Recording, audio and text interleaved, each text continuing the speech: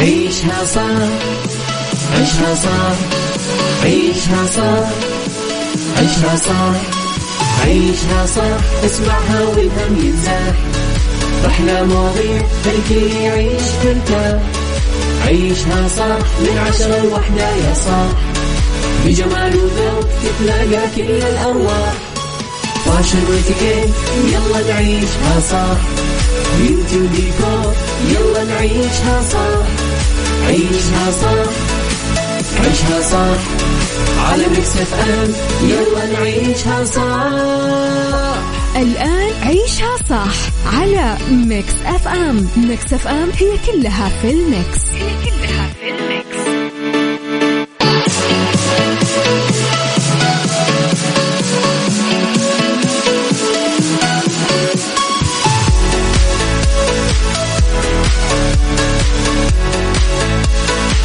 السلام عليكم ورحمة الله وبركاته، أسعد الله صباحكم بكل خير. أهلا وسهلا فيك عزيزي، يوم ما تكون يعني وين ما تكون فعليا، يعني عالق بزحمة أو رايح دوامك أو واصل إلى دوامك أو أنت قاعد في المكتب حاليا، في البيت، في المدرسة، في أيا كان، في الجامعة، يعني حتى لو تكون بالبيت أهلا وسهلا فيك. طيب حتى اللي مخلصين دواماتهم والآن طالعين، أو اللي ما عندهم دوام وطالعين يتمشوا يغيروا جو اليوم، عندهم أوف مستمتعين بيومهم بشكل عام، خلينا نقول لك إن شاء الله صباحك سعيد. وعشان يكون صباحنا نحن سعيد في ميكس اف ام، رسالتك الجميلة قول لي أنت وين حاليا، صبح علينا، خلينا نصبح عليك يا صديقي. كم مرة قلت صبح علينا وصباح وصبح وصباح الخير.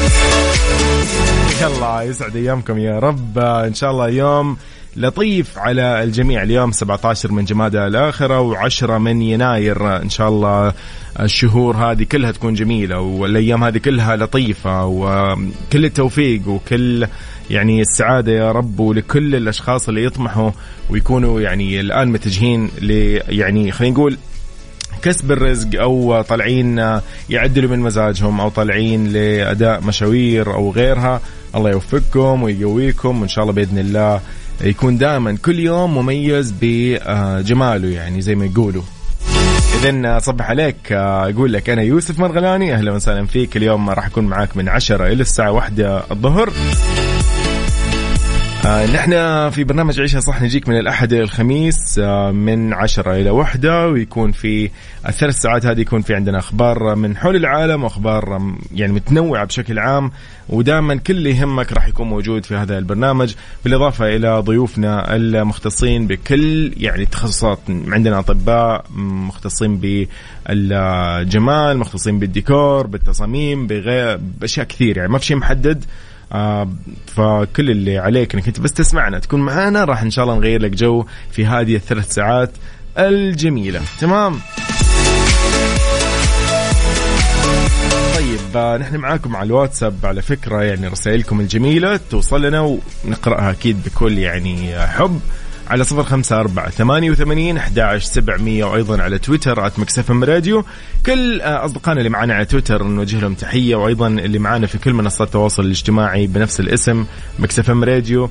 أيضا تطبيق مكسفم راديو KSA تحمل على جوالك مهما كان الجوال اللي معك، تقدر تسمعنا فيه. التطبيق بحلة جديدة ولطيف وسهل الاستخدام، فيعني يغنيك أحيانا لو كنت بمنطقة ما فيها مثلا بث وكذا في إنترنت، اسمعنا بس، خليك معانا دائما نعطيك الابديت ايا كان.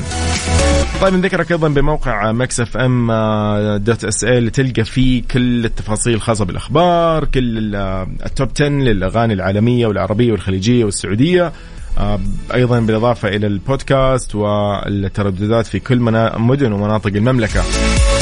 من جديد أصبح عليكم في كل مدن المملكة، وأيضا اللي يسمعونا من يعني الشمال والجنوب، الوسط، الشرق والغرب، حياكم الله جميعا.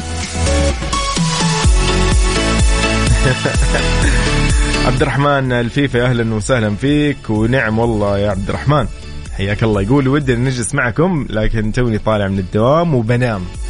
لا، نوم الهنا وتوصل بالسلامة إن شاء الله. استمتع يا صديقي.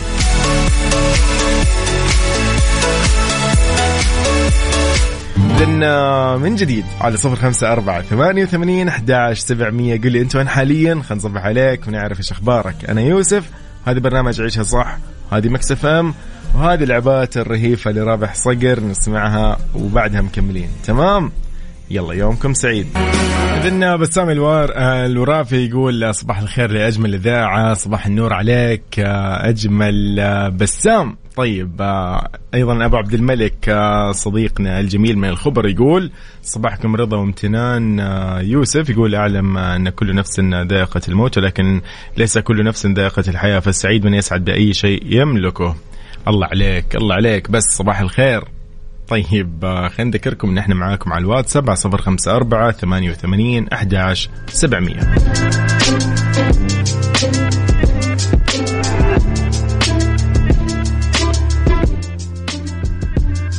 إذن في أول أخبارنا، الملك سلمان يوجه باستثمار مبلغ $1 مليار في باكستان. انطلاقا من توجيهات خادم الحرمين الشريفين الملك سلمان بن عبد العزيز آل سعود وصاحب السمو الملك الأمير محمد بن سلمان بن عبد العزيز آل سعود ولي العهد رئيس مجلس الوزراء حفظهم الله، شاركت المملكة العربية السعودية في المؤتمر الدولي لدعم باكستان الذي انعقد الأمس في جنيف، تأكيدا على تضامنها ووقوفها بجانب شعب وحكومة جمهورية باكستان الشقيق في مواجهة الفيضانات وما خلفته من ضحايا في الأرواح وأضرار في الممتلكات والبنى التحتية. قال المندوب الدائم للمملكة لدى الأمم المتحدة في جنيف السفير عبد المحسن بن ماجد بن خثيلة إنه هذه الأزمة الإنسانية في باكستان تبين أن الكوارث الناجمة عن آثار التغير المناخي تتعرض لها الدول النامية الأقل إسهاما في حدوثها، فما يدعو إلى التأكيد على أهمية أن تضلع الدول بمسؤولياتها وفق المبادئ والآليات والالتزامات المتفق عليها في اتفاقية الأمم المتحدة الإطارية للتغير المناخي واتفاقية باريس.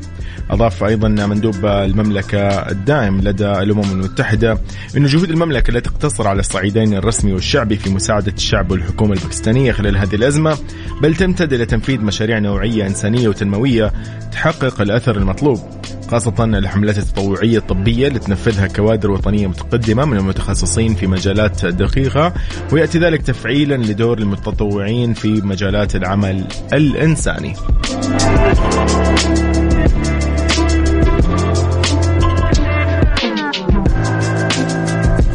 تحياتنا لكم من جديد، صباح الخير عليك عزيزي، وإن شاء الله الله يجيب الخير.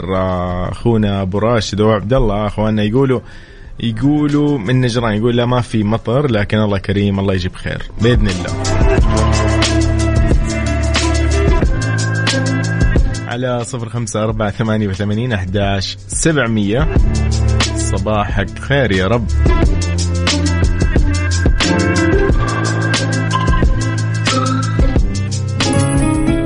يلا هالأغنية الجميلة مع هالأجواء اللطيفة، راشد الماجد وفؤاد عبد الواحد في مليون مرة.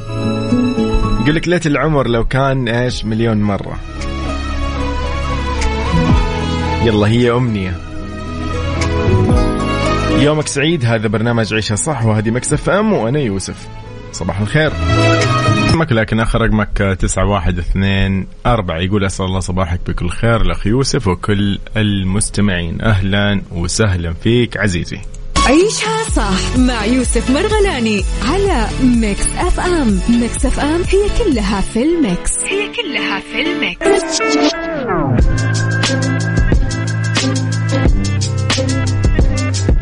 هلا شيحة تحتفل بيوم ميلاد ابنتها خديجة وتقول إنه ما حد يضاهي جمالها. إيش الموضوع؟ احتفلت الفنانة حلا شيحة بيوم ميلاد ابنتها خديجة بمقطع فيديو كان يعني وصفه البعض مؤثر. نشرت في النصف الأيمن ألبوم صور لابنتها يرصد رحلتها من مرحلة الطفولة إلى مرحلة المراهقة، وفي النصف الأيسر رسالة كانت كاتبتها باللغة الإنجليزية أكدت فيها إنه ما في أحد في هذا العالم يضاهي جمالها في عين والدتها. حلا طبعا نشرت مقطع الفيديو عبر خاصية الستوري بإنستغرام، بعدين نقلته إلى صفحتها الرئيسية وقالت عبر الرسالة اللي كان فيه كان رسالة مسجلة، قالت إلى ابنتي العزيزة لا يوجد أحد في العالم يضاهي جمالك في عيني، وأضافت أنه لا توجد كلمة تصف ماذا تعنين بالنسبة لي، لا شيء يمكن أن يقلل من حبي لك، لا يهم كم ستكبرين من العمر ستكونين دائما الطفلة الصغيرة بالنسبة لي.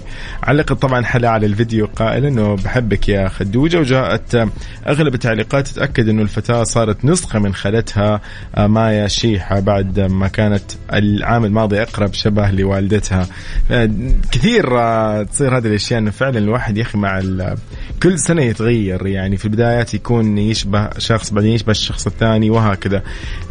يعني ممكن على سبيل يعني مثال الناس القريبة مني، أنا أخوي الصغير كان في البدايات أول ما ولد كان يشبه نفسه، ما يشبه أحد. بعد كده في ثالث سنة تقريبا من عمره كان يشبه أخوي الكبير، بعدين بدأ يعني شوي يتغير على أخوي الأصغر مني أنا، بعدين صار يشبهني. الآن تقريبا يشبهني، عمره يمكن 9 سنين الآن سلطان. يعني كذا فعلا، يعني الواحد يا أخي الأطفال سبحان الله تتغير وجيههم. عشان كذا مو أول ما يولد الطفل الواحد يقول له والله ده يشبه أبوه، هو ما يشبه أبوه أصلا، هو يشبه نفسه الطفل. لأن لسه ما تكون ملامح واضحة، فسبحان الله. المهم كل عام وهي بخير خديجة، طبعا ابنة الفنانة حلا شيحة، نقول لها إن شاء الله سنينك كلها حلوة يا رب. إذن أيضا على الواتساب من جديد، صباح الخير والنور عليك وعلى جميع المستمعين. إبراهيم بدغيش، هلا والله إبراهيم بدغيش، هلا بكل الزين.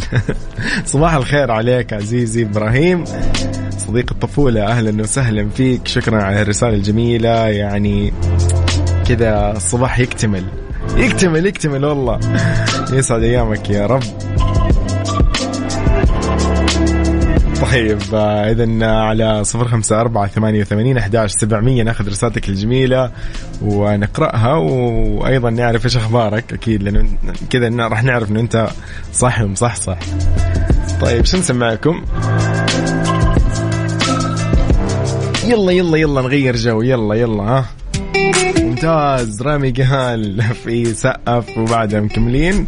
هذا برنامج عيشها صح، وهذه مكس اف ام، ومكس اف ام سادرز نمبر 1 هاتي ميوزك ستيشن، فنسمع أجمل الأغاني. عيشها صح مع يوسف مرغلاني على ميكس اف ام. ميكس اف ام هي كلها في الميكس.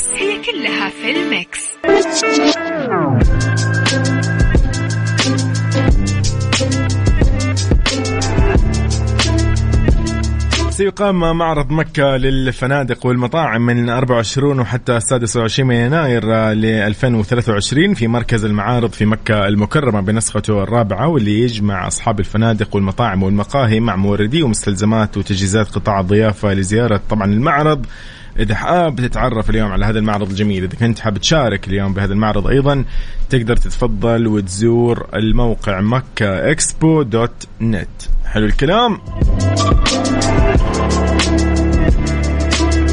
جميلة هذه المعارض صراحة اللي تكون يعني عارف تجمع ما بين اللي يقدم الخدمة وما بين المورد وما بين، تحس كذا إنه المنظومة المتكاملة موجودة في المعرض، فشيء لطيف. يعني حتى اللي تحس كذا ما وده أوكي أنا مثلا ما راح أسوي مشروع، لكن أنا مهتم إني أشوف وأعرف كيف تتم الآلية، كيف هي آلية التوريد وغيرها، ومين اللي يقدم الخدمة ومين ينظمها مين يسويها. فصراحة حلو يعني، بإذن الله لنا زيارة لمكة إكسبو. فإن كنت حاب تزور معرض مكة للفنادق والمطاعم اللي راح يكون في 24 إلى 26 من يناير، ما عليك إلا أنك أنت تزور موقع meccaexpo.net ويعني تتعرف على الآلية كيف تشارك أو كيف تزور المكان. تمام.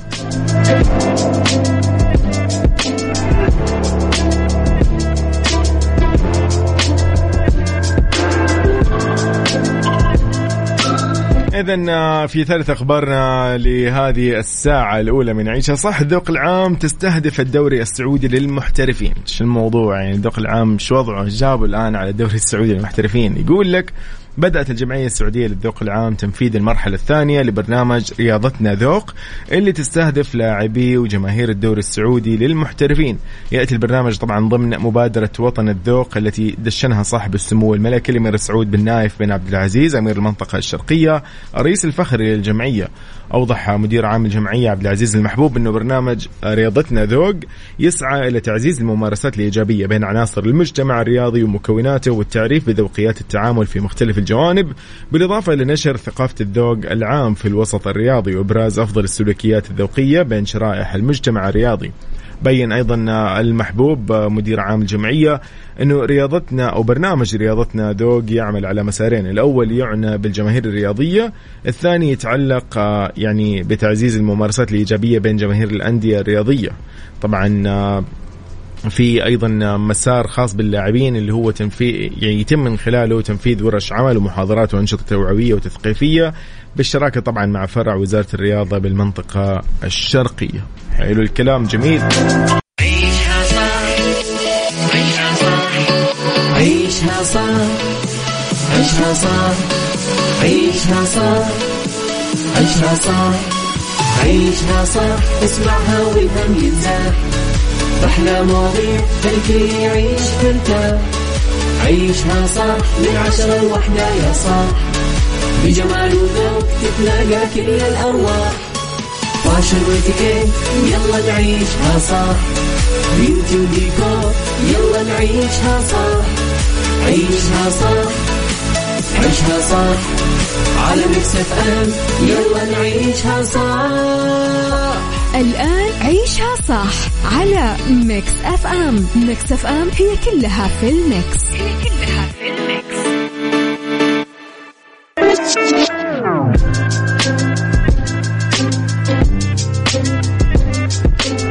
يا صباح الخير عليكم من جديد، أهلا وسهلا بكل الأصدقاء، حياكم الله في عيشة صح في ساعتنا الثانية اللي نتناقش فيها ونسولف فيها بكل راحتنا ونتكلم فيها بكل المواضيع اللي ممكن تكون ضايقتنا أو إنه نشعر إنه أحيانا إنها كأنها أزمة. يعني أغلب مواضيع نتكلم عن أزمات، عن مشاكل أو عن تصرفات، أساليب، سلوكيات خلينا نسميها ممكن تكون غير جيدة، يعني غير حميدة. فاليوم موضوعنا يقول إنه لا تكن عقبة في طريقك. كيف يعني؟ كيف ممكن الواحد أصلا يكون عقبة في طريقه؟ يعني كيف أنا ممكن اليوم أكون أصلا عقبة في طريقي؟ يعني أنا كيف راح أوقف نفسي؟ بكون مطب لنفسي مثلا ولا إيش بكون؟ فاليوم موضوعنا يعني بيتكلم عن أشياء كثير. خلينا أول شيء نصبح على حسن سكري، يقول دع ابتسامتك هي أول ملامحك. صباحكم سعادة، شكرا لك يا صديقي، صباح النور عليك. طيب تمر يعني أحيانا نحن نعيش، نحن طبعا في النهاية بشر طبيعيين، فأحيانا تمر علينا بعض العقبات تعترض ممكن خلينا نقول طريقنا أو سير حياتنا أو أيا كان. هذه العقبات ممكن تيجي بشكل عادي، تمام، تواجهنا بسبب مثلا ظروف الحياة، بسبب أزمة مالية مادية، أزمة سكنية، أيا كانت. ممكن يتأخر عليك مشروعك ممكن يكون مشروع زواج أو رحلة، مثلا رحلة سفر أو رحلة هجرة، رحلة دراسة، بسبب أي ظرف. ما تعرف ترى إيش هو الظرف. على فكرة نتكلم منهم ظروف اليوم هنا تكون أصلا خارج عن إرادتك. يعني اليوم مثلا كلنا نتذكر جائحة كورونا، الله يعيدها، كيف كان كثير ناس عندهم خطط للزواج، خطط لانتقال لمنطقة أخرى، خطط وظيفية مثلا انتقال لوظيفة ثانية، كان عندهم مثلا في ناس بترقوا في الوظيفة، ولكن جت الأزمة وجت معها أزمة مالية لكل الشركات، لكل الناس. جت ظروف يعني ما كانت بالحسبان صراحة، ولا كانت على الخاطر أصلا، ولا حد أصلا فكر فيها. شوفين تخيل، هذه هي العقبة، فهمت؟ يعني هذه عقبة مو بيدك أصلا، أنت ما سويتها ولا تسببت فيها ولا لك صلاح. أوكي، نتفق على هذا الشيء أول شيء.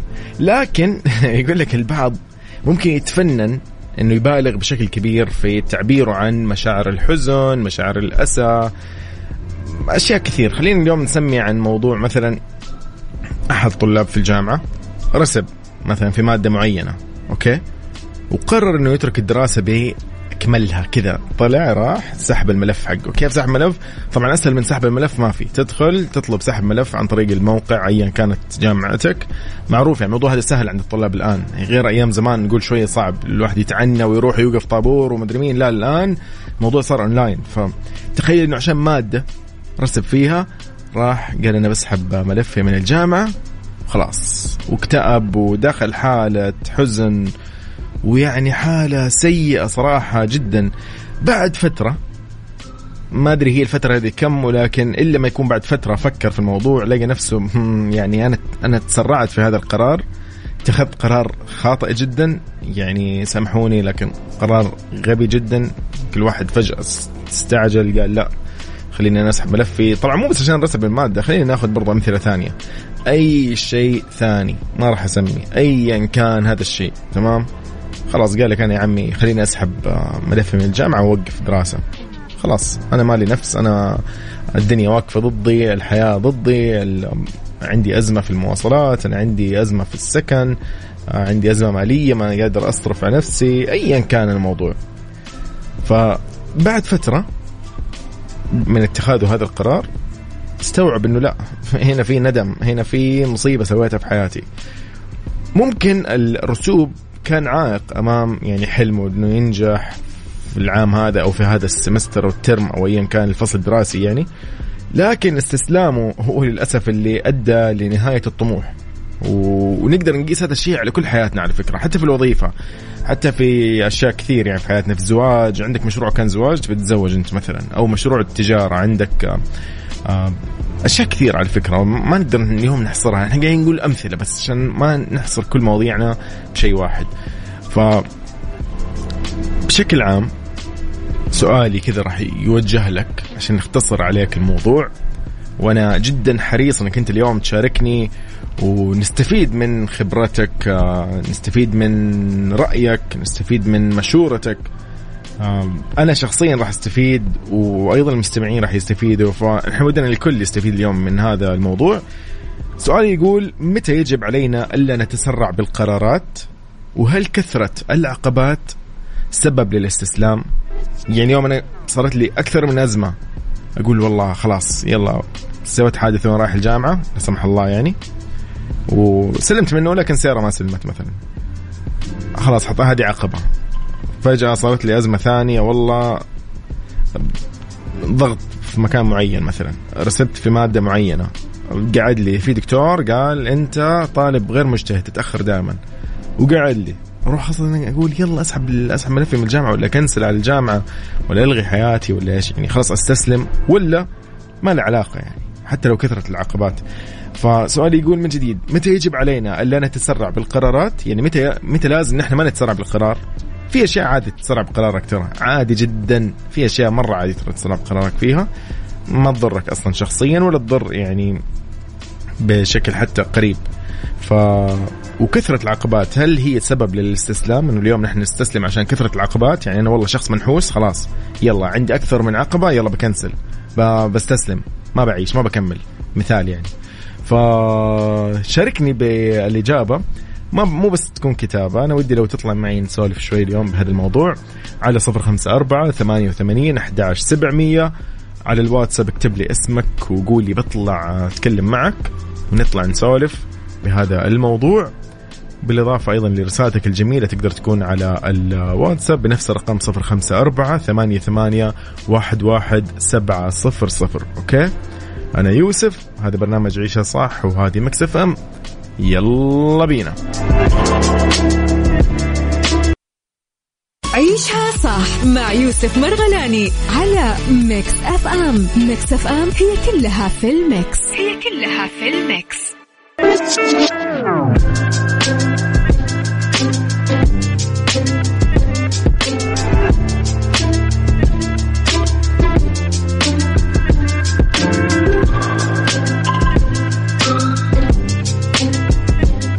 إذن كيف إنك تكون عقبة في طريقك؟ هذا الشيء اللي ممكن الواحد مو مستوعبه، يعني ما يستوعب بسرعة، يعني غريب الكلمة. كيف أنا ممكن اليوم أوقف نفسي؟ كيف اليوم أنا أضر نفسي؟ كيف أنا اليوم أكون سبب في إني أنهي طموح أو حلم يعني أنا كنت أتمناه؟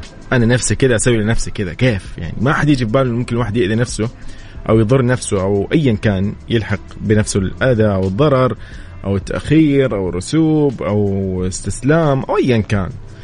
البعض منا ممكن يوقف في محطة أوكي وما يعرف كيف يستمر، خلاص يوقف يعني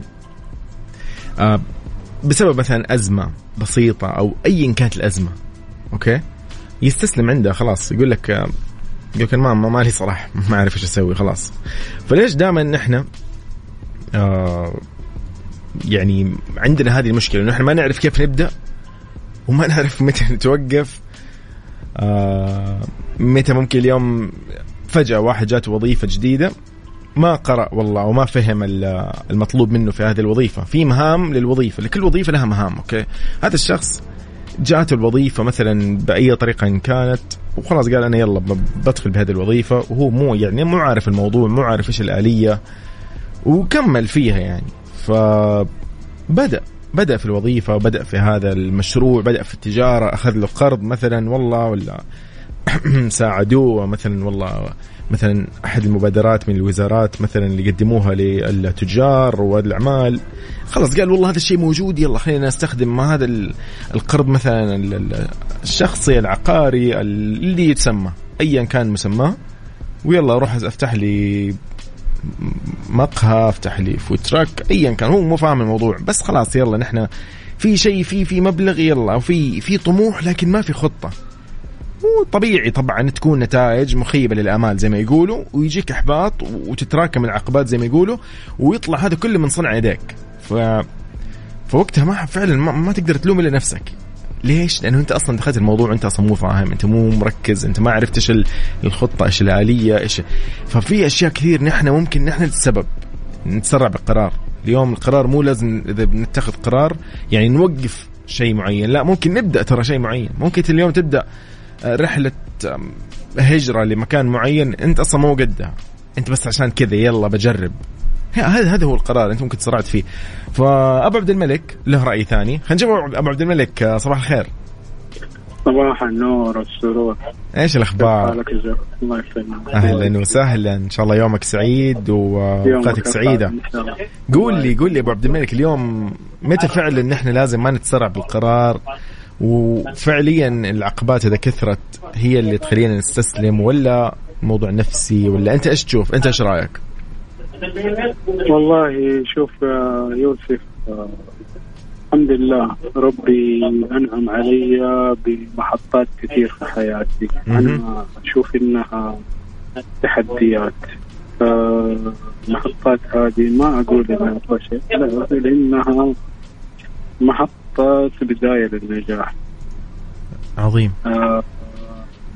ما أبغى يعني أخلي المستمعين يملوا من قصتي، لكن مريت في بداية حياتي موضوع إني أنا ما كنت راضي عن وضعي بعد ما تخرجت من الكلية. كملت دراسة، صرت مهندس. فترة من الفترات شفت أنا في عملي ما أقدر أقدم أكثر من المكان اللي أنا فيه، فاضطريت إني أغير مكان عملي وأشوف لي مكان ثاني. عظيم. هنا تحس إنه كان اتخاذك القرار بوقته، ولا أنت تسرعت بعدها عشان يكون فن القصة؟ وشوف حقائق، يعني أحيانا بتشوف الأمور بتتقفل في وجهك، وأنا مؤمن إنه ربنا ما يقفل باب إلا يفتح أبواب. بالفعل. نعم بالله. إيه. فهذه من يوم ما تشوف العلامات هذه تعرف إنه الفرج قريب جاي، حاجة بتبسطك. يعني حاجة بتشوفها أنت ظاهريا إنها حاجات تزعل، لكن في المقابل أنت تؤمن إنه والله في شيء واو حيجي. بعد إيه. في من ضمن المحطات اللي أنا مريت فيها، يعني في فترة كان عندي مشكلة صحية، كان عندي قطع في رباط الركبة وسويت عملية، واضطريت أن أتغيب من العمل يمكن قرابة الشهرين، سويت عملية في عيني. فهذا الفترة أنا ذيك السنة طبعا أديت اللي علي وبزيادة الحمد لله في مكان عملي الحمد لله. إيه.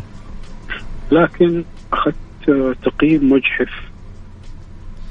أيوة أكيد هذا ممكن يضر والله بعد منك نفسيا. يعني تقييم المجحف هذا حرمني من برنامج تمليك البيوت، حرمني من زيادة سنوية، حرمني من بونص.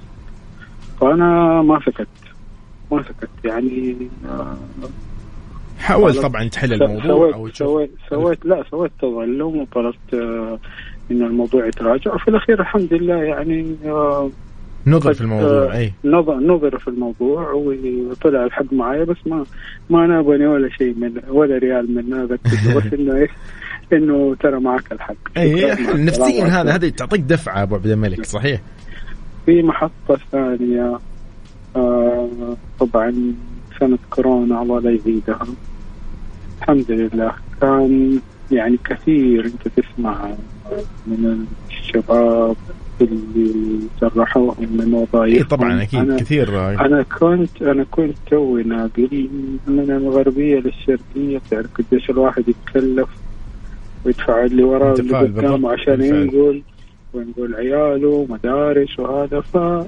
الإيجارات عندنا إحنا شوية غالية، قلت خليني أخذ شيء لي وللزمن عن طريق البنك تمليك وهذا وقصته.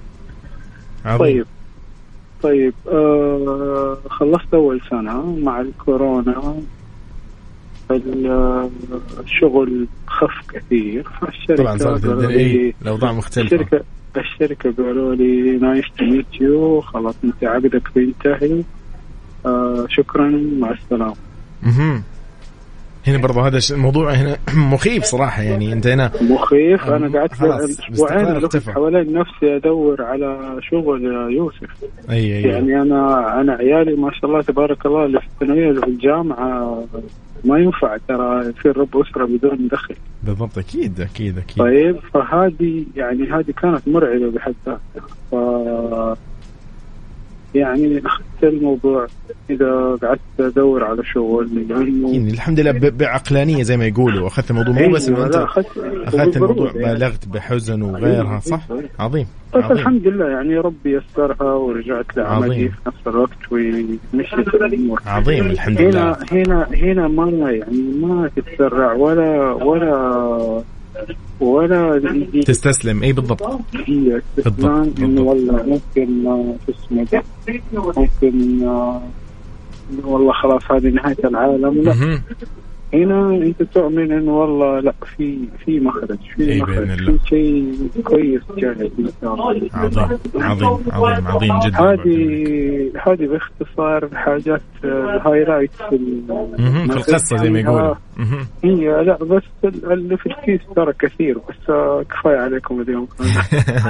يومك سعيد ان شاء الله ابو عبد الملك، وان شاء الله دائما بخير ودائما للافضل بكل النواحي. يعني الله يوفقك ابو عبد الملك ان شاء الله. جميعا تسلم يا صديقي، يومك سعيد ان شاء الله. شكرا على مشاركتك لنا. يعني هذه القصة صراحة يعني ملهمة أمانة، إنه الواحد ما يستسلم مهما كانت العقبة مخيفة صراحة، وخطوة جريئة منك، ولكن ما شاء الله تبارك الله، وإن شاء الله دائما موفق يا صديقي. الحمد لله. الله يعطيك العافية حبيبي. شكرا. يومك سعيد. يومك سعيد. الله يسعدك يا رب. أهلا. شكرا. يا أخي يعني شوف سبحان الله، وصل لمرحلة خطيرة، ترى كانت خطيرة جدا. أنت تتكلم، أنت سرحت من وظيفة وأنت رب أسرة وعندك أبناء، عندك مصاريف مدارس سكن، عندك قرض. هو قاعد يتكلم كان يقول إن عندك قرض أو تمويل أو شيء خاص بالمنزل، فلك أن تتخيل مبلغ ما راح يكون مثلا والله مبلغ تقدر تجيبه، عفوا يعني مبلغ بسيط، لا أنت تتكلم عن مبلغ يعني تتكلم عن قرض منزل، فحيكون أكيد مرتفع. أنت متى بتلاقي وظيفة فجأة، ومتى راح تسدد هذه الأزمة؟ فسبحان الله واحد يفكر بروية بعقلانية، ومثل ما قال يعني فعلا هذا الحمد لله ونعم بالله دائما. يعني كل ما ضاقت فرجت، وكل ما وصلت يعني تحس ان خلاص قفلت الابواب، لا في 1000 باب بدل البابين ولا الثلاثة ولا الأربعة ولا الخمسة ولا 100، في بدالها مليون باب. لكن الواحد أهم شيء يفكر لا ييأس. يعني والله فعليا اليوم أنا شخصيا استفيد من هذا الكلام، لأنه أحيانا الواحد ترى زي ينعمي بسم الله علينا، يعني من العمى بسم الله علينا أن الواحد ينعمي قلبه أو شيء. فعلا أنت كذا ممكن فجأة ما تشوف شيء، فجأة خلاص تسود الدنيا يعني تشوفها خلاص ظلمة، ما كأنه في نور. لا شوية عقلانية ونبعد شوية عن الحزن، ممكن الواحد شوية يتضايق ويصير كذا. خلي زي ما يقولوا انه ابعد المزح، ابعد، خليك جاد خلاص. سبحان الله وقت الأشياء الحزينة أو الأشياء المربكة هذه الواحد ترى فجأة يشد على نفسه كذا يقول لا ما في مزح، موضوع ما في مزح، هذا موضوع حقيقي ما في مزح. لازم أنا اليوم لازم أخلص الناس حقوقها، لازم أرتب دخلي، أجيب أيا كان، أنجح في دراستي، لا أركز على مشروعي، أعرف إيش اللي حصرفه، أقتصد في زواجي، أيا كان في أشياء كثير ترى في حياتنا زي ما نقول. فاليوم تكلمنا قلنا إنه في ناس ممكن تبدأ وظيفة أو تبدأ عمل أو تبدأ تجارة أو يبدأ مشروع بعد ما أخذ مثلا مبلغ مثلا قرض تمويل أيا كان، وقال أنا والله يلا بسوي لي الشغل أو مشروع، يتوجه لأداء هذه المهمة أو العمل من دون ما يفهم أي جوانب أو متطلبات. خلاص قال يلا صح إنه عفوا المهام والأعمال اللي من وراها مثلا ممكن نحقق أرباح فلوس وغيرها، لكن إذا ما ركزت على فكرة ما راح تحقق أي نتيجة. يعني روح الشركة راتبها والله وظيفة قال لك هذا الراتب أو دخلك والله من هذا المشروع التجاري والله 50,000 في الشهر، والكل والله ينبسط يروح يفتح نفس المشروع ما يلاقي نفس المبلغ. ليه؟ لأنه أصلا ما فكر في الموضوع، ما عارف إيش هي الآلية. يمكن 50,000 مبلغ هذا دخلك، لكن هذا مو دخل صافي ولا ربح صافي، هذا مثلا دخل بس، الباقي 40,000 تروح مثلا على إيجار، 5,000 تروح للموظفين، ما يبقى لك إلا 5,000. فهمت علي؟ فهنا الأزمة. أنت لا فكر لكل شيء، ادرس لكل شيء، اعرف إيش حتسوي، هل راتبك هذا يكفيك إنك تتزوج ولا لا، لازم تعدد من دخلك، تضبط دخلك، تشوف وظيفة أفضل، أيا كان تطالب بمثلا زيادة في مثلا أجرك في العمل، أيا كان في 1000 طريقة. يعني اليوم ترى أمثلتنا كثيرة حتى في الدراسة على فكرة. تقدر في يوم من الأيام، أنا سبق إني سويتها، يعني راح أحكيكم بعد الفاصل في الجامعة إيش سويت أنا مع أعضاء هيئة تدريس. كان في لي 1000 أسلوب مع كل دكتور أو عضو هيئة تدريس. كان مثلا يعني أحس إنه ظلمني أو إنه مثلا أحس صراحة أنا أحيانا كنت مقصر في بعض الأشياء، فطبيعي إني أنا لا لي أسلوب، لازم هذا الأسلوب بأي طريقة إني أنا أقنع هذا الدكتور أو هذا المعلم إنه شوي يعني يراعي وضعي، يراعي أزمتي، يراعي أيا كان. ترى والله هي كذا الحياة، يعني في النهاية إحنا مو أجهزة نتعامل مع بعض. فمواضيعنا كثيرة اليوم ساعتنا هذه إن شاء الله راح نسولف أكثر. بعد النشرة الرياضية راح نتكلم بموضوعنا اللي كيف تكون أنت عقبة في طريقك، فكيف اليوم ما تكون العقبة هذه، ومتى لازم ما نتسرع بالقرارات، ومتى كثرة العقبات تكون سبب الاستسلام. هل أنت أصلا مع هذا الموضوع أو لا؟ كيف حتشاركني على 0548811700. أيضا على تويتر @mixfmradio. تحياتي لكل الأصدقاء، تحياتي أيضا لصديقي الدكتور محمد. أهلا.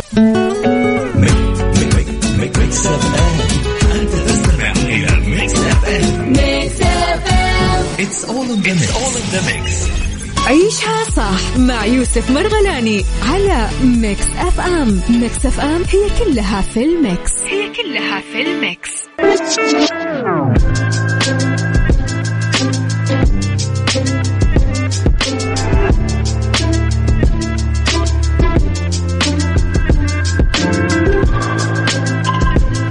إذن موضوعنا مكملين فيه، ويعني فعلا ممكن الواحد يكون عقبة في طريقه.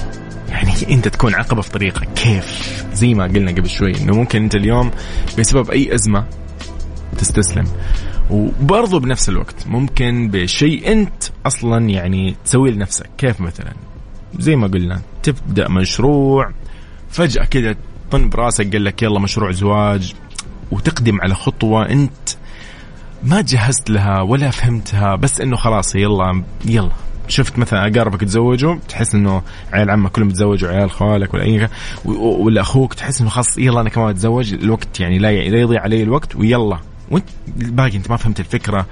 لازم تفهم الفكرة، مفهوم الزواج، كيف تكون أسرة بكرة، كيف المصاريفك، إيش هي اللي بتشيل المصاريف، ما بتشيل المصاريف، هل أنت قد إن تشيل المصروف المعين، كيف تسكن، وين بتسكن، إيش بتطلع، دوامك، بيتك، أبنائك، بكرة المصاريف.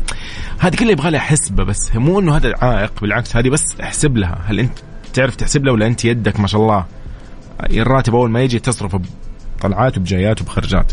ففي 1000 شيء أو 1000 مشروع أنت ممكن اليوم بسببه تتسرع بهذا القرار وتجيب العيد بنفسك وتكون عقبة لنفسك. قاعد أسأل اليوم أقول متى يجب علينا أن نتسرع بالقرارات، وهل كثرة العقبات سبب للاستسلام؟ ما راح أقول متى يجب علينا أن نتسرع بالقرارات، راح أقول لك إيش هي المشاريع أو الأمور اللي ما يجب علينا أن نتسرع باتخاذنا القرارات فيها.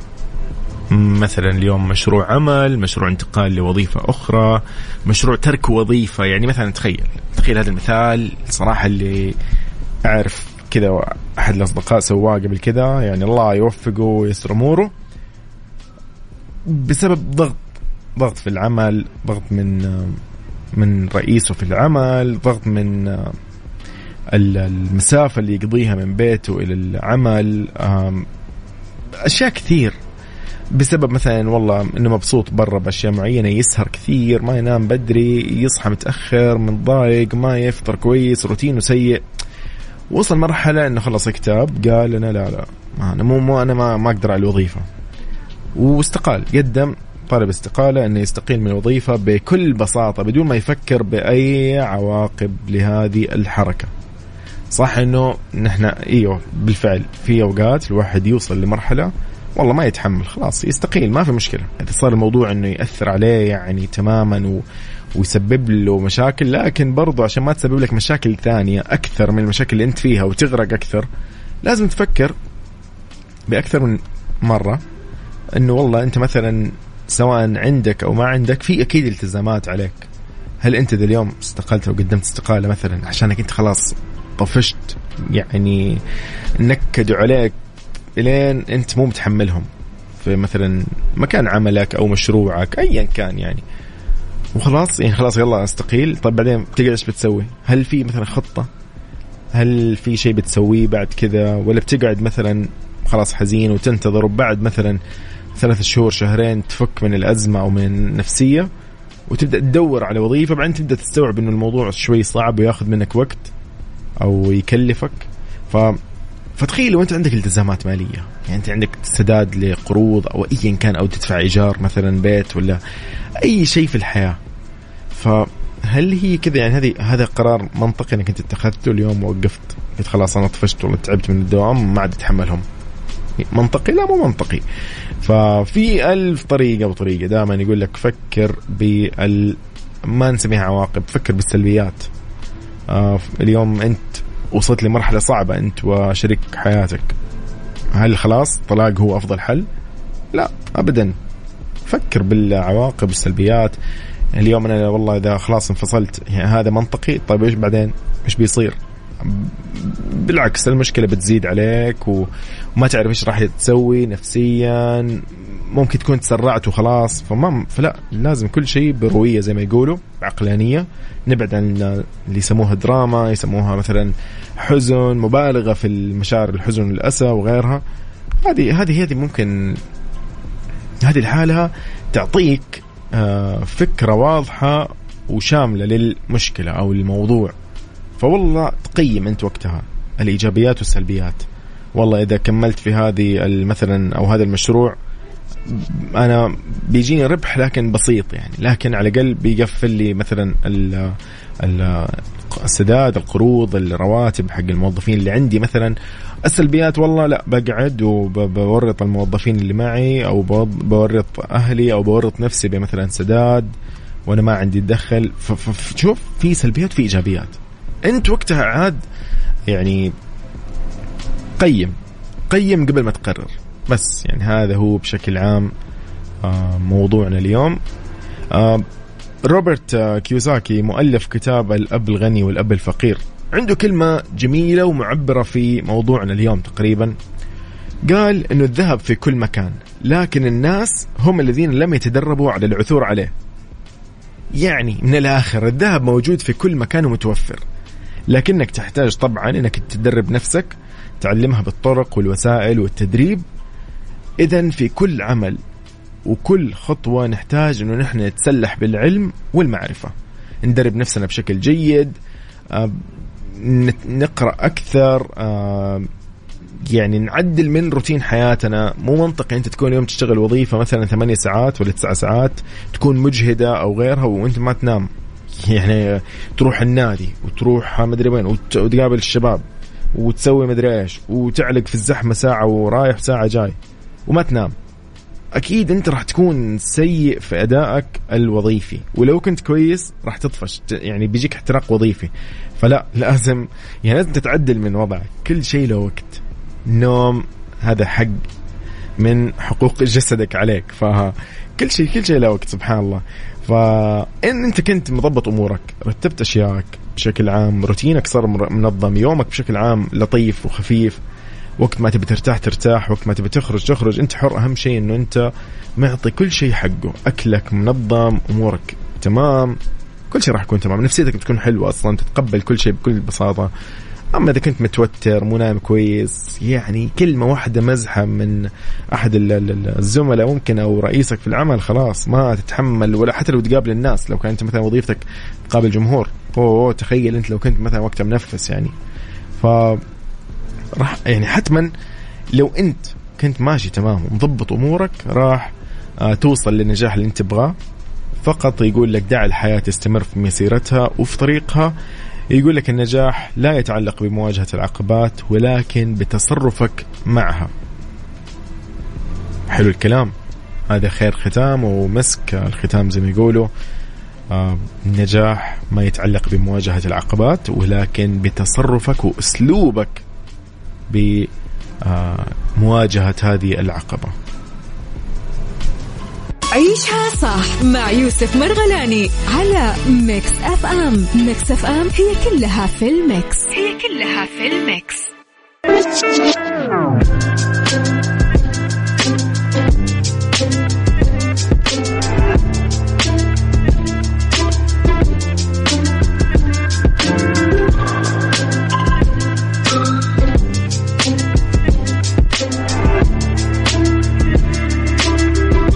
حياكم الله من جديد. السلام عليكم ورحمة الله وبركاته. أهلا وسهلا فيكم بساعتنا الثالثة والأخيرة من برنامج عيشها صح.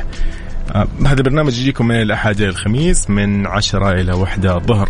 ساعتنا الثالثة تتميز بكونها ساعة تستضيف مختصين، أطباء ويعني أصحاب قرار وغيرهم من التخصصات المتنوعة.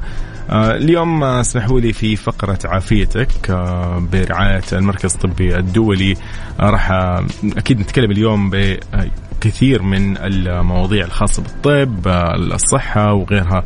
فاسمحوا لي اليوم أرحب بالدكتور حاتم شاولي، راح يكون معنا إن شاء الله بعد دقائق من الآن في الاستديو أو من داخل الاستديو. إذن أي استفسارات وأي شيء يخص اليوم موضوعنا بس سجل هذا الرقم عندك مبدئيا على 054-88-11-700.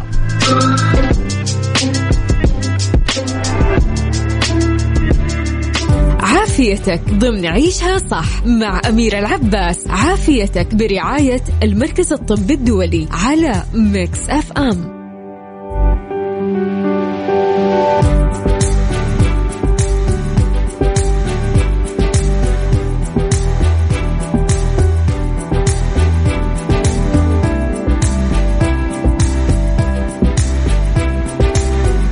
إذن حياكم الله من جديد في فقرة عافيتك. أهلا وسهلا فيكم، أهلا وسهلا بضيفي الكريم في الاستديو. حياك الله دكتور حاتم شاولي، استشاري جراحة الأنف والأذن والحنجرة، رئيس قسم جراحة الأنف والأذن والحنجرة والرأس والرقبة في المركز الطبي الدولي. أهلا وسهلا فيك. أهلا بيك. أهلا حياك بيكم. الله دكتور حاتم. دكتور حاتم، مواضيع الأنف والجراحات الخاصة بالأنف والأذن والحنجرة وغيرها من الأشياء المهمة. خلينا نقول هذه الأعضاء كلها مهمة في جسم الإنسان طبعا، نستخدمها بشكل دائم، يعني لنا قدرة أن نأثر عليها وتتأثر بالعوامل اللي ظاهرة تكون أيضا من الأجواء وغيرها من هذه الأمور. اليوم موضوعنا عن عمليات تجميل الأنف، فرح ناخذ هذا المسار ونبدأ. يعني بعد ما نرحب فيك نقول لك لو حابين نتعرف اليوم على خدمات يقدمها مركز أو قسم جراحة الأنف والأذن والحنجرة في المركز الطبي الدولي، هذه كبداية تفضل. طيب في البداية أشكركم على استضافتكم. طبعا المركز الطبي الدولي مركز متميز جدا، وبالتالي أي قسم في المركز الطبي الدولي حيكون متميز.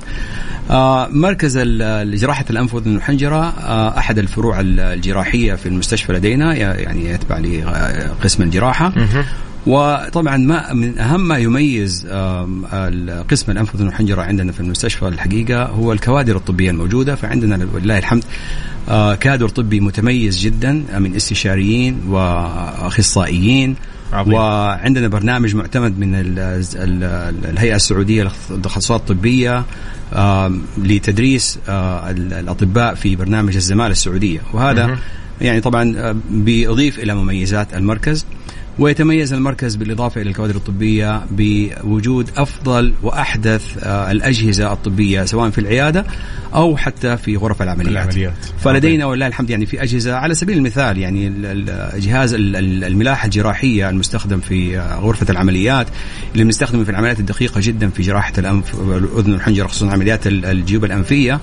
هذا من أحدث جهاز موجود الآن حاليا. ومثال آخر، أحد الأجهزة الموجودة في العيادة عندنا في الكرسي اللي هو بيعالج حالات الدوار الناتج عن أمراض الأذن الداخلية، هذا غير موجود في أي مستشفى آخر في جدة. فهذه بس أمثلة بسيطة جدا يعني عن ما يميز المركز. عظيم. هذه كتقنيات خلينا نسميها وأيضا خدمات. دكتور، اليوم نعرف أن عملية تجميل الأنف يعني من العمليات المطلوبة. إيش هي هذه العمليات تحديدا اللي تطلب اليوم؟ هل هي تكون تجريحية، جراحية، تجميلية؟ إيش بالضبط؟ فين المنطقة تكون؟ بأي منطقة؟ جميل. أولا طبعا الأنف هو أبرز عضو في الوجه، وهو مركز الجمال في الوجه، وهو يتمركز في النصف الوجه تماما. ولا إراديا ولا شعوريا إحنا أول ما بنطل في أي واحد بنشوف أي وجه أول شيء بنشوفه الأنف. فبالتالي بشرتني يا دكتور. لا نتكلم بعد الحلقة إن شاء الله. ممتاز. فيعني بمجرد ما بنشوف الأنف، لو كان الأنف جميل فبقية الوجه حتكون جميلة. فبالتالي عمليات تجميل الأنف مطلوبة مش بس يعني في السعودية أو في الخليج أو في العالم العربي، في العالم، مستوى العالم كله بالفعل. في كل أنحاء العالم. فلأنه الأنف زي ما يعني قلت لك إنه مركز الجمال في الوجه، والأنف طبعا عضو جدا مهم وليه وظائف مهمة جدا، طبعا التنفس أهمها والشم. فبالتالي احنا ننظر الى الانف عاده يعني كجراحين كاطباء انف واذن وحنجره من الناحيه الوظيفيه والناحيه الجماليه. فهي فعلا من العمليات المرغوبه ومطلوبه جدا لما للانف من اهميه في جمال الوجه. عظيم. طيب بالنسبة لعمليات تجميل الأنف إيش الفرق بين الجراحية والغير جراحية؟ يعني أكيد نسمع إنه والله في شيء إنه حقا في شيء تغيير صحيح. داخلي في شيء خارجي. فإيش الفرق بين اليوم جراحية والغير جراحية؟ طيب إحنا طبعا عمليات الأنف لما نقول في عمليات تجميلية فهي عملية في غرفة العمليات. لكن هناك ما يسمى بالميديكال راينوبلاستي أو هي تجميل الأنف اللا جراحي. وهذه الحالات في بعض الحالات اللي يكون التغيير المطلوب بسيط جدا بنستخدم فيها الفيلرز أو البوتوكس، يعني هي عن طريق الحقن. أيوه. ما تسمى جراحي ولا تسمى جراحي؟ ليست جراحية. لا يعني تجميل أنف غير جراحي. أيوه. فزي ما قلت لك بيستخدموا فيها الفيلرز في بعض الحالات، وفي حالات نادرة جدا بيستخدم البوتوكس برضو في حالات نادرة. لكن لما نقول عمليات جراحية فمعنى انه كده يعني معناها انه عملية في غرفة العمليات. وهذه بتنقسم الى نوعين، اما انه عمليات جراحية عن طريق فتحة خارجية او عمليات جراحية تجميلية للأنف من غير فتحة خارجية. وبرضو بعض الحالات بيكون برافقها تعديل الحاجز الأنفي وتصغير القرنيات إذا كان في تأثر وظيفي للأنف. وبعض الحالات يكون تجميلية بحتة. تمام. عظيم عظيم عظيم عظيم. اليوم أيضا من يعني الشخص إذا بيلجأ لعمل عملية مثلا في تجميل الأنف، متى نقول والله هذا الشخص محتاج إنه يلجأ إنه يسوي عملية مثلا تجميلية للأنف أو يعني عملية تجميل اليوم نتكلم للأنف، متى؟ طيب إحنا طبعا زي ما تكلمنا الأنف من الناحية الوظيفية في بعض الحالات يكون فيها تأثر شديد جدا بالنسبة للتنفس والشم بسبب انحراف شديد في الحاجز الأنفي أو تشوه كبير في الأنف. فهذه الحالات بتكون ضرورية جدا إنه الشخص يعني يحتاج تدخل جراحي ويحتاج عملية تعديل الحاجز الأنفي وتجميل في نفس الوقت. بعض الحالات بتكون القرار تجميلي بحت، يعني المريض أو المريضة ما بيكون عندهم يعني ما هم مبسوطين من شكل الأنف، بيحاولوا يعني بدهم يغيروه وكذا. فهذه بتكون حالات طبعا جراحية بحتة، تجميلية بحتة أقصد. وطبعا في العيادة بنشوفهم، بنناقش معاهم الوضع ونشوف هل يحتاجوا تدخل جراحي بسبب إنه في تكون ضرورية يعني. أيوة ضرورية أو تجميلية. عظيم جدا. يعني لو قلنا إنه سوينا اليوم عملية تجميلية، خلاص تكلمنا قبل شوي عن العمليات الوظيفية، يعني والله مثلا ممكن ما يقدر يتنفس كويس، عنده مشكلة في الشم أو غيرها أو أيا كان. في أشياء غير هذه الأمور، مثلا أي علاقة في التجميل، إنه اليوم والله هذا الشخص في أي علاقة وظيفية بين إنه إحنا محتاجين نسوي له عملية أو لا، يعني إذا ما سوينا له بيتأثر عنده الحالة الوظيفية اللي هي الخاصة مثلا بالشم غير الشم وهذه الأشياء. يعني محتاجين اليوم، ممكن أي شخص يحتاج ولا برضو يحددها من بدري الدكتور مثلا. يعني اليوم قاعدين نتكلم عن إنه الشخص بيلجأ للعملية في حال كان في تشوه داخلي خارج أيا كان، لكن هل توجد يعني حالات قلنا اللي هي حالات يكون فيها إجراء العملية ضروري، غير إنه مثلا شيء داخلي ما يبان، اللي هو زي الحاجب الأنفي أو الحاجز الأنفي عفوا، هذا ممكن ما يبان من الخارج. فكيف ممكن يفرق اليوم؟ ضروري مو ضروري؟ زي ما قلت لك ضروري انه لو كان في تاثر في وظيفه الانف فهذه بتكون ضروريه جدا. بالنسبه للشكل الخارجي بعض الاحيان احنا بيكون ضروري فعلا اذا كان في تاثر واضح بالنسبه للشكل نتيجه حادث او كذا، حتى لو ما كان في تاثر واضح في الوظيفه. أيوة. فاحنا في هذه الحالات يعني او حتى في بعض الاحيان يكون شكل الانف مؤثر نفسيا على المريض، فمؤثر في ثقته في نفسه، مؤثر في حياته اليوميه، انه بعض الأحيان بيكون في تعليقات بسبب أنفه. ففي هذه الحالات برضو يعني أنا أنصح بإجراء العملية. حلو جميل. إحنا وصلنا عند إنه خاص اقتنع الشخص إنه يبدأ يسوي يعني بيلجأ للعملية. كيف يختار المريض الطبيب؟ يعني يختار بناء على إيش وكيف إيش اللي محتاج يعرفه قبل العملية؟ طبعا هذا سؤال مهم جدا اختيار الجراح المناسب. فكيف نختار الجراح؟ طبعا اليوم مع الميديا ومع الانترنت ومع الجوجل أصبح الموضوع سهل جدا. يعني نقدر اليوم نعرف أي شيء نبغى نعرفه عن أي جراح بمجرد ما نحط اسمه في الجوجل أو في الميديا. صحيح. بنسأل عنه، بنشوف الفيدباك اللي جاي من المرضى اللي سووا العمليات عنده. بالضبط.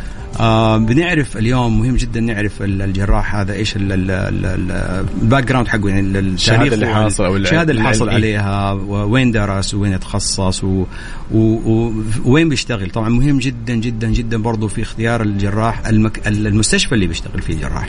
يعني حتى لو بصفة عامة يعني الجراح الممتاز ما حيشتغل في مستشفى صحيح. متواضع أو مستشفى سمعته غير جيدة، وبالتالي مهم جدا اختيار الجراح. الأدوات تساعد أصلا. بالضبط. وبعدين اختيار المستشفى اللي تجرى فيه العملية، وطبعا الراحة النفسية للجراح بعد ما الواحد بيقابل الدكتور في العيادة.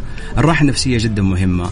يعني أنا اليوم يهمني جدا لو أنا كنت مريض أروح للدكتور، الدكتور يعطيني وقتي، بيشرح لي قبل العملية إيش السلبيات اللي حتحس فيها بالضبط. لأنه أنا كمريض الآن يعني ما المفروض أنا ما أعرف إيش اللي حيصير في العملية قبل العملية بعد العملية.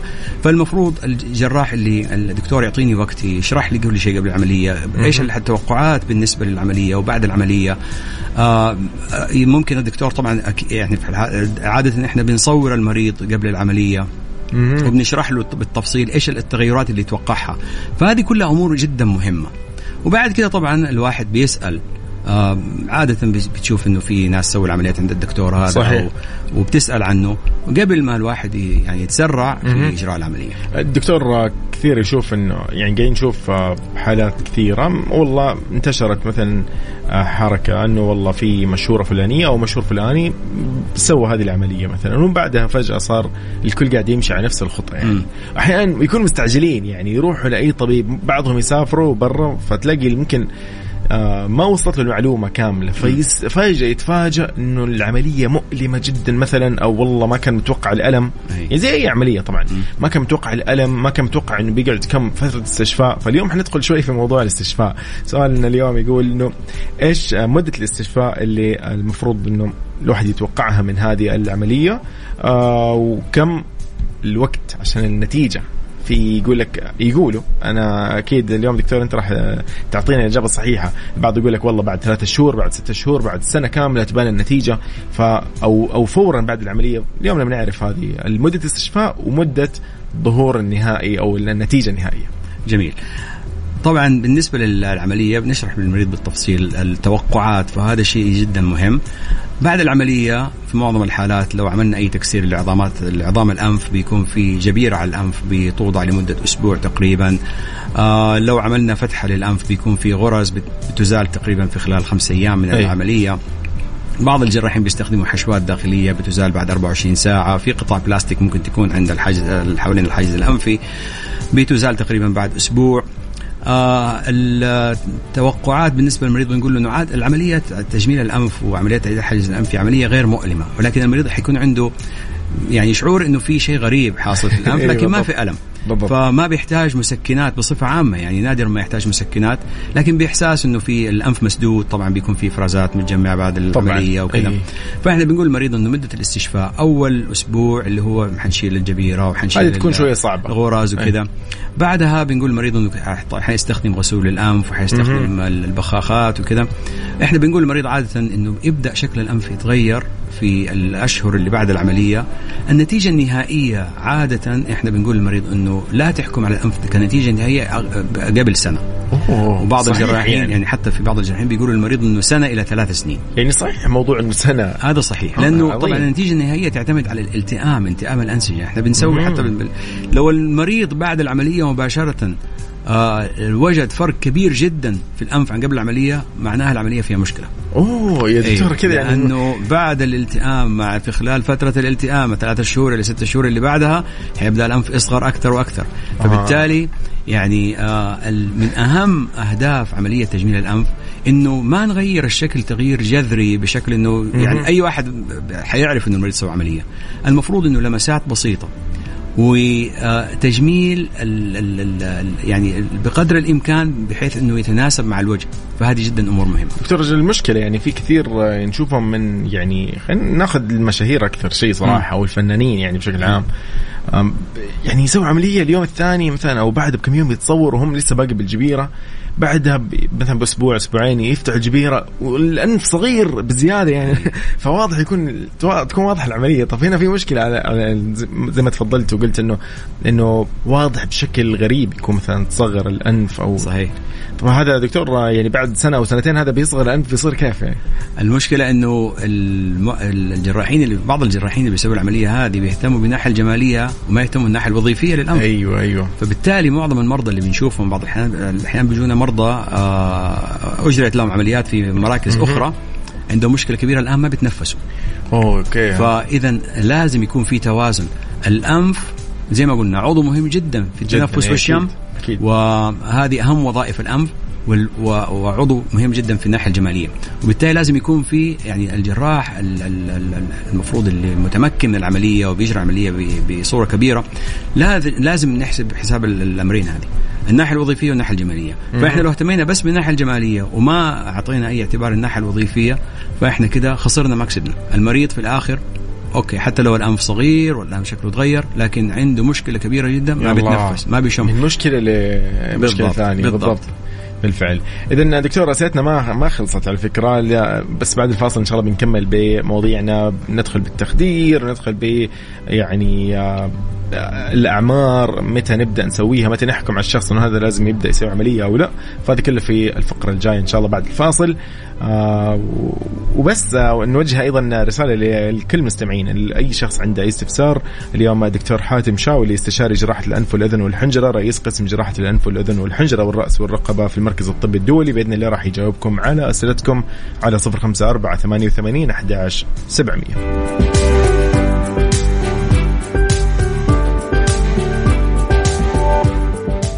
عيشها صح مع يوسف مرغلاني على ميكس اف ام. ميكس اف ام هي كلها في الميكس.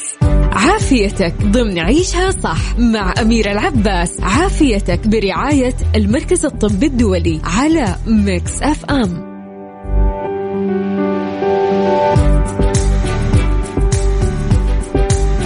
إذن حياكم الله من جديد، يا أهلا وسهلا بكل المستمعين، وأيضا أرحب من جديد بضيفي الدكتور حاتم شاولي، استشاري جراحة الأنف والأذن والحنجرة، رئيس قسم جراحة الأنف والأذن والحنجرة والرأس والرقبة في المركز الطبي الدولي. أهلا وسهلا فيك ضيفي. أهلا بك. حياك الله دكتور. قاعدين نتكلم اليوم عن عمليات تجميل الأنف، وتكلمنا عن الشكل ومتى نحتاج وغيرها. اليوم دكتور، أنواع التخدير يعني اللي تنصحوا فيها للمريض، متى يكون موضعي متى يكون كامل؟ تفضل. طيب، بالنسبة لعمليات تجميل الأنف في أفضل مراكز العالم تجرى بتخدير كامل. يعني أنا ما أنصح بإجراء عمليات تجميل الأنف وتعديل الحاجز الأنفي والعمليات تحت تخدير موضعي لعدة أسباب. لأنه طبعا بعض الأحيان بيحصل أنه في كمية الدم اللي بتطلع في العملية النزيف بيكون أكثر من المتوقع، ممكن هذا يأثر على تنفس المريض، يعمل له مشاكل في خلال العملية. المريض ممكن يتألم، وهذا بيأثر على نتيجة العملية وإجراء العملية. فأنا ما أنصح أنها تجرى تحت تخدير موضعي، ولكن يجب أن تجرى تحت تخدير كامل في مركز طبي أو مستشفى يعني يكون مجهز للتعامل مع لا سمح الله لو حصلت أي مضاعفات أو مشاكل أثناء العملية، ويكون استشاري تخدير ممتاز متواجد في العملية طبعا في خلال العملية. طبعا دكتور، تعتبر قد ما هي يمكن شوية الواحد يستهين فيها، لكن تعتبر هي خطيرة، يعني مو خطيرة، يعني تعتبر أنه لازم يكون في مركز طبي يعني فعلا متكامل. مهم جدا مهم جدا. يعني أي حالة ممكن تحصل بالضبط. زي أي عملية ثانية بالضبط. زي ما قلنا أنه يعني اختيار الطبيب جدا مهم، واختيار المركز اللي تجرى فيه العملية بذات الأهمية بصراحة. عظيم جدا.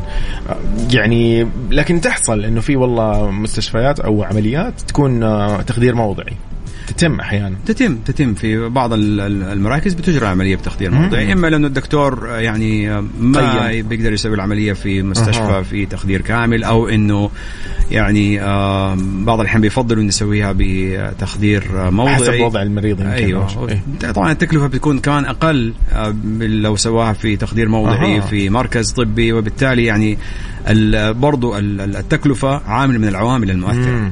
ولكن احنا المفروض في عمليات زي هذه او في عمليات بصفة عامة صحة الإنسان التكلفة آخر حاجة الواحد يفكر فيها بصراحة. أكيد.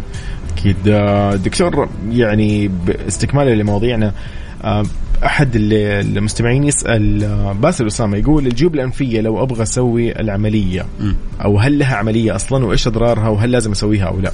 يعني هذا السؤال عن الجيوب الأنفية، شكله يعاني مع الأجواء والتقلبات والعطور وغيرها من الجيوب الأنفية. طيب احنا كده خرجنا عن موضوع التجميل. الجيوب الأنفية موضوع مختلف تماما. طبعا لو كان في التهاب مزمن في الجيوب الأنفية وفيها مشاكل، طبعا العملية ضرورية، وأنا أنصحك تزور المركز الطبي الدولي، تزورنا في قسم الأنف والأذن والحنجرة، واحنا حنقرر لك ان شاء الله هناك طبعا لو تحتاج عمليه اذا تحتاج او لا.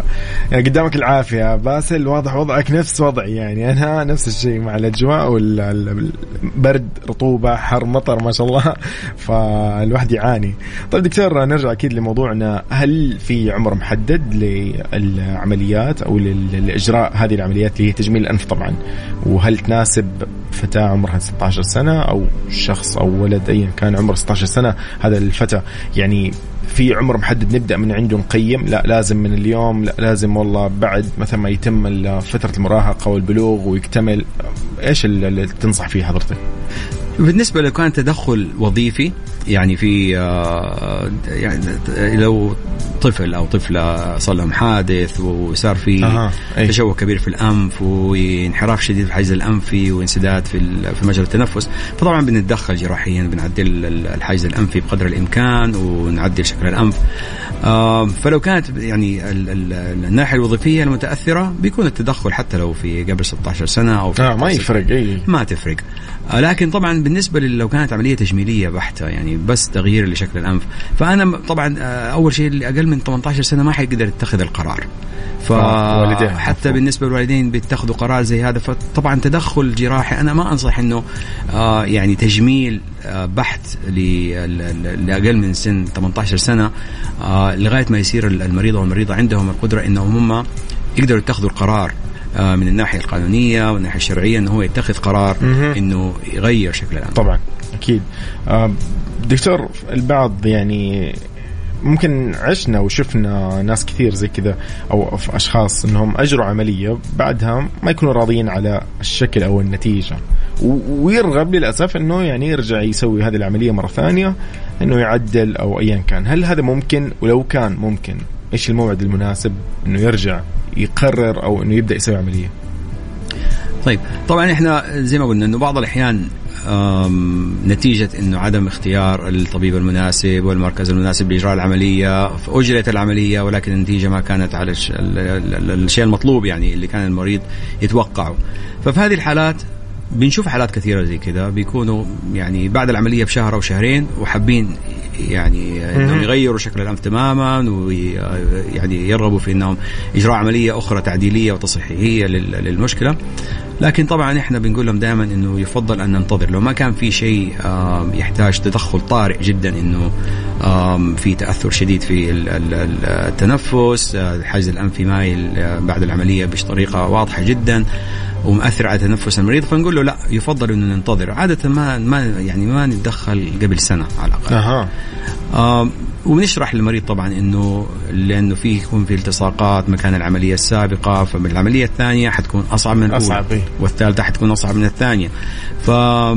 ومهم جدا بعض المرضى يدخلوا في حالة هوس جراحة تجميل الأنف للأسف زي ما كنا بنشوف مع بعض المشاهير يعني تم يعني أجرى 20 عملية فتبدأ تتحول المشكلة إلى هوس. فلازم يكون توقعات المريض كمان جدا مهمة، والطبيب لازم يشرح للمريض إنه مو كل التوقعات اللي هو بيتوقعها ممكن تحصل. الهدف من عملية التجميل الأنف إنه تعديل وتحسين المظهر، ولكن يعني الكمال لله. فلو أي إنسان أو أي مريض أو مريضة يعني بيدور على البرفكشن، فنقول البرفكشن is not possible. يعني نضحك عليك أصلا. أيوة يعني إحنا تجميل وتعديل، ولكن لو واحد جاني في العيادة وواحد جاتني في العيادة بصورة أنف تقول لي بدي هذا الأنف، فطبعا أقول سوري يعني شوفي دكتور ثاني. للأسف إن الدكتور أحيانا هذا الدكتور الثاني للأسف أحيانا ممكن يمشي ويقول يلا أوكي ويجرب كأنه يبي يعني يمارس المهنة على للأسف البعض. ولكن زي ما تفضلت وقلت إنه فعلا الدكتور الجيد والمستشفى الجيد أو المركز الطبي الجيد يعني بإذن الله يعني بيعطيك التوقعات المنطقية المناسبة للشخص. دكتور يعني نصيحة حاب يقدمها للمستمعين حول عملية تجميل الأنف. موضوع أصلا كبير وطويل، ولكن خلينا شوي لو نشوف إيش النصائح حضرتك أنت تواجهها. أكيد لما يجيك مثلا مراجعين ومرضى طرحوا مثلا طلب أو شيء وأنت أكيد قلت لهم لا الأفضل لا ونصحتهم بشيء، فاليوم إيش تقدم للمستمعين؟ صحيح. طيب أول شيء يعني بس نرخص اللي تكلمنا عنه اليوم، وهذه حتكون هي النصائح. أول شيء الواحد يعني مهم جدا إنه تبحث عن الطبيب والجراح المناسب لإجراء العملية، وتتأكد تماما من إجراء العملية في مركز متخصص في مستشفى ممتاز ذو سمعة ممتازة، ويكون استشاري التخدير اللي موجود برضو استشاري متمكن. فهذه الأمور جدا جدا مهمة يعني قبل لو الواحد خلاص قرر فعلا إنه حيسوي العملية. وبالنسبة للعملية لو كان في تأثر وظيفي يعني المريض لازم طبعا ما يتأخر وما يتردد في إجراء العملية. لكن لو كانت العملية تجميلية بحتة يعني ما ينصح إنه التسرع في إجراء العملية.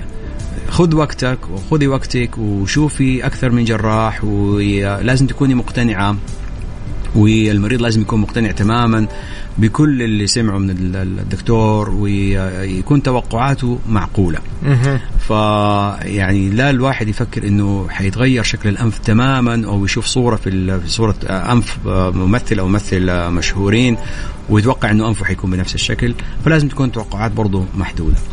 وارجع بقول انه اهم شيء انه اختيار الدكتور المناسب والمستشفى المناسب للعمليه، وما يكون في تسرع ولها واحد بعض الأحيان يعني يكون التكلفة ما تكون من أهم الدوافع لاختيار الطبيب والمستشفى. يعني ممكن الواحد يستغل فترة معينة أو ينتظر إلى فترة معينة إنه والله يقدر مثلا يكون جمع المبلغ أو يكون مثلا استطاع إنه مثلا يقدمها يعني عن طريق مثلا الدكتور قال له إنه والله أنت الآن محتاجها، أو والله مثلا بعد سنة من الآن، أو وقت ما يكون عندك إجازة. يعني البعض ينصح إنه فعلا تأخذ إجازة إذا أنت موظف غير منطقي، يعني تروح تداوم وأنت تعبان.